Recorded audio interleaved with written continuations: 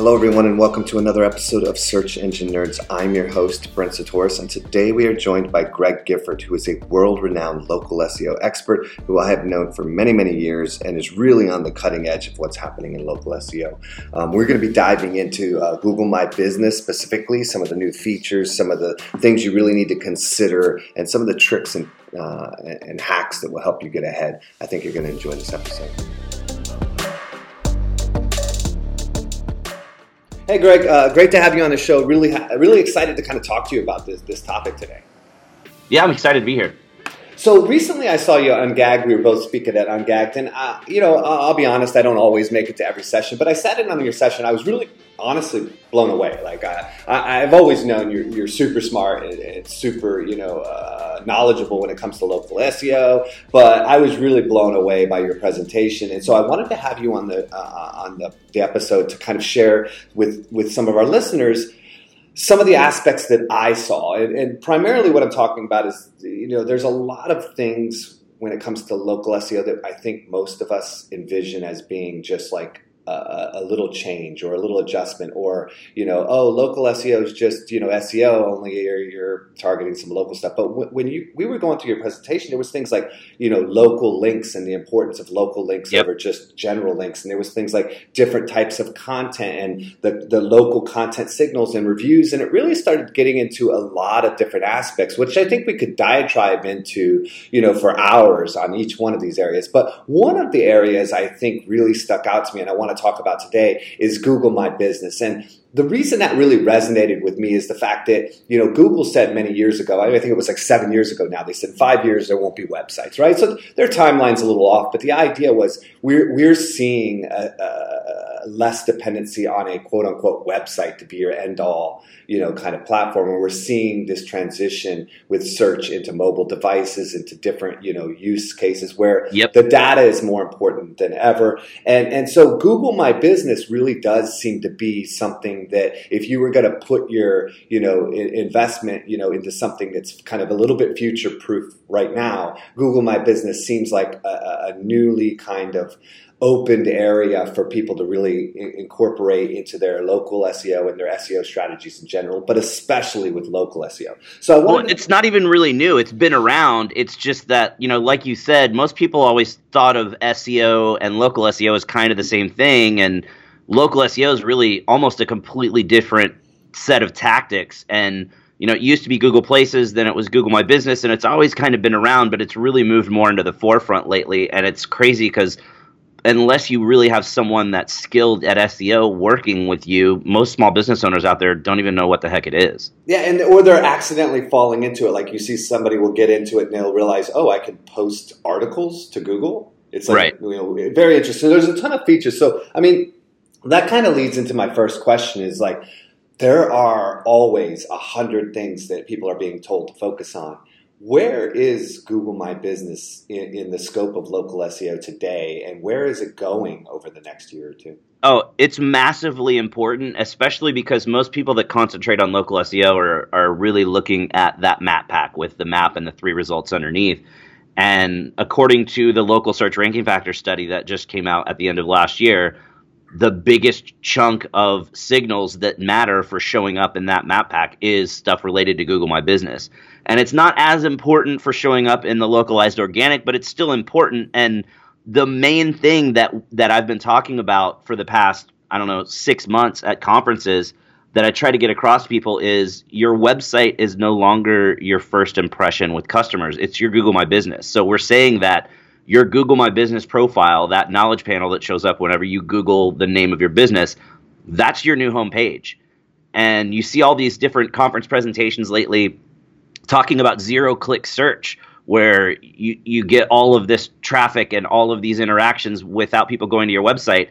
And the best example of that is Google My Business, because all the people that used to go to your website to get your phone number or to get your address, to get directions, or to check out pictures of your business or to read testimonials, they can see all of that in your Google My Business profile, and there's no need to go to your website anymore. Well, you made an interesting point there as well that some people might qualify themselves out with, and that's that, it doesn't affect necessarily your local organic listings, but it affects the map pack, right? But I think it's important for people to really hone in on the fact that it doesn't matter anymore what you think is important. It matters what people see first, right? And a lot of people are not going to the organic listings with the no-click results, right? That's the important thing to remember, is that we're not in a place where that should be your metric anymore. You should be really looking at, how do I perform anywhere? And I think that Google My Business definitely has that. So do you see it continuing in that way? Oh, 100%. So we all know that Google has moved, from years and years ago to just keyword to keyword matching, and now it's an entity-based search platform, and your Google My Business is a direct interface with your entity as it exists in Google's database. So you're logging into Google and saying, hey, this is the definitive info about my business related to how you think it should show up in search, Mr. Google. So it's absolutely imperative that everybody, it's crazy how many businesses out there still haven't claimed their listing. And so you've got to claim your listing. You've got to optimize your listing. You've got to throw in photos, and you've got to, put in the questions and answers and put in your description. It's a direct interface to Google saying, this is information about my entity online. It's just a no-brainer that it's only going to continue to be one of the most important elements of showing up in local searches. Now, I made a kind of a pretty broad statement earlier, and I said, Google wants to get rid of your websites, or, we want to kind of make it, the reliance on websites a little less. But, that's just, is that a broad stretch statement, or do you feel like, this is the precursor to not needing a website? Do people still need to focus on their website first, or should they be focusing on Google My Business and reviews and things like that before they even really focus on their website and their, kind of organic SEO efforts? It kind of depends on the vertical. Like, I work pretty much with car dealers almost exclusively, and car dealers are always going to need a website. When you're buying the second biggest purchase of your life, you're going to want that website with that information so you can go in and do your research and figure out what you want. But, if you're buying toilet paper, you don't really need a website. We're moving, especially with, voice assistants. You're just saying, hey, Alexa, or hey, Google, buy me more toilet paper. But, I look at it too of, what do I do when I travel? Because I travel to all these conferences, and I can't tell you the last time I went to a restaurant's website. Now, they all have websites, but I mean, does anybody really go to restaurant websites anymore? Because all you have to do is do a search, and you're either looking them up on Yelp or you're looking them up on Google, and then you're getting all of that top line entity information from their Google My Business profile, and you can view their menu and do all of these things and even book a table without ever going to their website. So I think for certain verticals, we really are approaching a time where, yeah, you probably need a website if people want to really go and check you out. But for that really top level, fast touch stuff, people aren't ever going to go to your site. They're just going to look at you on Google. So to clarify a distinction between those two, let's say you are going to have a website, but you have a finite amount of time to put into something, right? So I could put up a website, I could put up some information about my restaurant, I could put up some stuff, but do I spend a lot of time keyword researching or working on, the content, am I ranking for this long tail, or am I, how do you, where do people make that priority between Google My Business and some of this type of effort versus optimizing on-page elements for the website? Yeah, again, I think it really comes down to the vertical that you're in. So, if you're a restaurant owner, I don't think you really worry about that too much anymore. Now, obviously, like I said, you want to have it. I mean, I do some freelance work for a friend of mine that owns a really awesome bar in San Diego, and they've got a crazy list of tequilas. So they have a whole section on their site about tequilas. So that's obviously important for somebody that's looking for a really in-depth, massive tequila list. But for the general public, you're looking for a cool bar, maybe you don't need to go to the website anymore. I really think it depends on, if you're going to order a pizza, you don't go to the Domino's website. You probably have the Domino's app or the Pizza Hut app or the Papa John's app, or, you're searching for pizza delivery near me and you're just calling one because you can just call and say, hey, I want this pizza. So I think it really just comes down to my thing's even going into Speakable. I'm trying to get my favorite set up to where I'm like, order my regular Papa John's order, deliver because you're ordering the same thing every time. Why go through the clunky nature of even using the app? a lot of those apps, pizza delivery is an example. A lot of them have, just redo your last order, because why make you pick everything out if you know you want the exact same thing again? Exactly. So it's more convenience factor, and it just depends on the industry. I think everybody's probably mostly going to still have a website for the foreseeable future. It's just, I think you have to realize that a lot of that interaction is going to happen off of your website, and that's why Google My Business is so important. So website or not, Google My Business is super important. I think we agree with that. But I think that we're using a phrase that encompasses a lot of understood features. Can you go through some of the core, like what are some of the core features that somebody should be, engaging with when they're going into Google My Business? Yeah, so it's really important. Obviously, you've got to fill out all the top line information about your business. So that would be the name of your business. Make sure your address is correct. Make sure your map pin placement is correct. Make sure you've got a phone number on there. And then make sure you've got the right categories chosen. So it's really important that you pick the right categories that matter for your business. You've got to upload photos. You can upload videos. You don't have to, but I definitely suggest it. And then that's where all of your reviews live on Google. So that's a massively important feature that every business should pay attention to, because that's going to, not only have an effect on how you show up and where you're ranked, but it has an effect on, are customers going to want to come to you? You could be the number 3rd ranked thing in the map pack, but you've got twice as many reviews and a much better review score, then people are probably more likely to click through to you or to call you, in that situation. And then now we've got the new questions and answers feature, which is actually pretty scary because most business owners don't know about it. And it shows up right under your top line information, and it allows anyone in the community to ask a question to your business. And the scary part is anyone in the community can answer that question. So you see all these questions that are coming in from customers or potential customers that just assume that the business is paying attention, and the business isn't, and some random jackhole in the community is coming in and putting a snarky answer. So that's a whole kind of customer service and reputation side of things that's really scary right now for a lot of businesses. And then you were saying on 2 of those things, just to kind of cut in real quick, you actually made some really good points. And this is why I really wanted you on, is that you have this kind of in really depth, is that like in category picking, a lot of people don't pick the right categories, right? They go in and they pick the wrong stuff. You've got 10 slots for categories, and a lot of people are going to go in and just try to fill them up. And one thing, for example, that we see all the time in automotive is car dealers will say, well, we appraise the value of your used car when you trade in your used car. So they pick appraisal service as a category. But Google knows that an appraisal service is a very specific type of business that has absolutely nothing to do with selling cars. So then, you've got mismatched categories there, and no one's ever going to search for your dealership as an appraisal service. But then we see car dealers all the time where, it may be a Ford dealership and the only category they choose is Ford dealer, where they should also be selecting just car dealer as a general category. They should be doing used car dealer. They should be doing truck dealer and used truck dealer and auto service and auto repair. So there's all these categories that, typically will apply to different verticals that they're not necessarily choosing. And another big thing is your primary category, the first one that you choose, carries more weight. So you want to be strategic in what you're putting there if you're a business that has multiple categories. So I just did a video recently for our video series and talked about the fact that, if you're a Ford dealer and you're in a really crowded market like Dallas, you probably want to put Ford dealer as your primary category because you're competing against 15 or 20 other Ford dealers in the whole, metro area.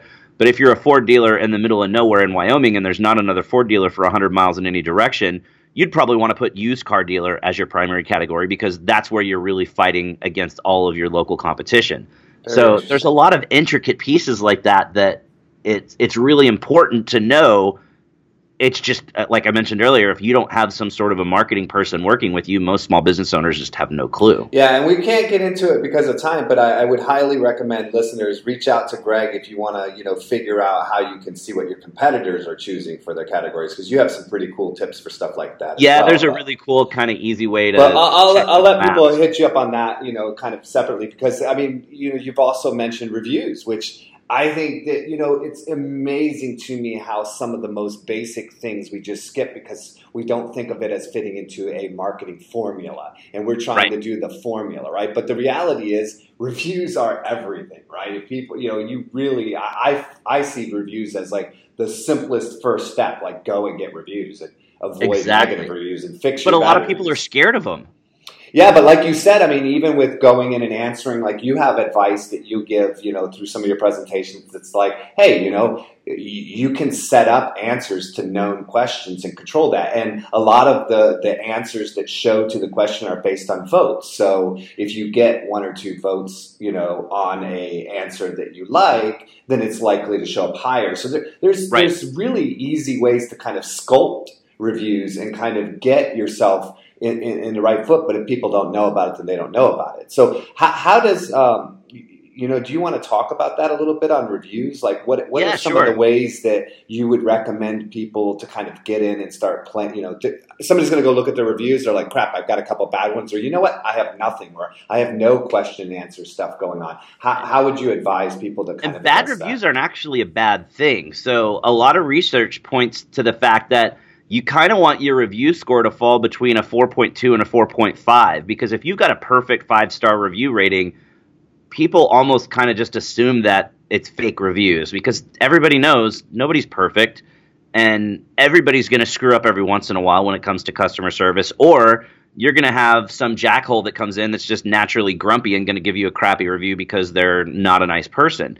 So it's not really bad to have a bad review. It shows that you're human, and what matters is how you respond to that review. But what's really important is don't be scared to ask everybody for a review, because I talk to businesses all the time, in every vertical, and they're like, well, we don't want to ask because that means we'll get more bad reviews. Well, that's not really the case, because, if I go eat a taco and there's a Band-Aid in the taco, you can be totally sure I'm going to go leave a bad review for that restaurant. But if I have a taco and it's the best taco I've ever had, I'm not necessarily going to leave a review. But if the waiter sees me and says, wow, you look like you're enjoying that taco, and I say, yeah, it's the best taco I've ever had in my life, and he says, well, cool, would you mind leaving us a review on Google? Well, then I'm definitely going to do it. So the ask is what's really important. You got to ask every single customer, and then you have to make it really easy for them to leave a review. So you don't want people to have to figure out how to go to Google and do it. So typically you want to set up a page on your site. So, it would be, yourdomain.com/reviews. That every employee knows, hey, if somebody needs to leave a review, that's where they go. And then that page has simple messaging that says, hey, we appreciate your business. Let us know how we did. And then it lists out the different options where they can leave reviews. So you've got Google and Facebook and Yelp and all the other review sites that might matter for that vertical. So that way it's really easy to ask and really easy to tell them where to go, and then you're much more likely to get a lot of positive reviews. And a lot of people worry about negative reviews, but I mean, one thing that Jay Baer was able to do with some of his studies is identify that something like only 5% of people complain when given the opportunity to complain. So, like, a lot of times, if you're asking somebody for a review and they're positive, they're almost always going to do it as a kind of an accolade to the fact that they're happy about what you're doing. But if they are asked to give a review and they weren't really happy about it, only about 5% will actually go and leave that bad review. The other ones will just leave no review.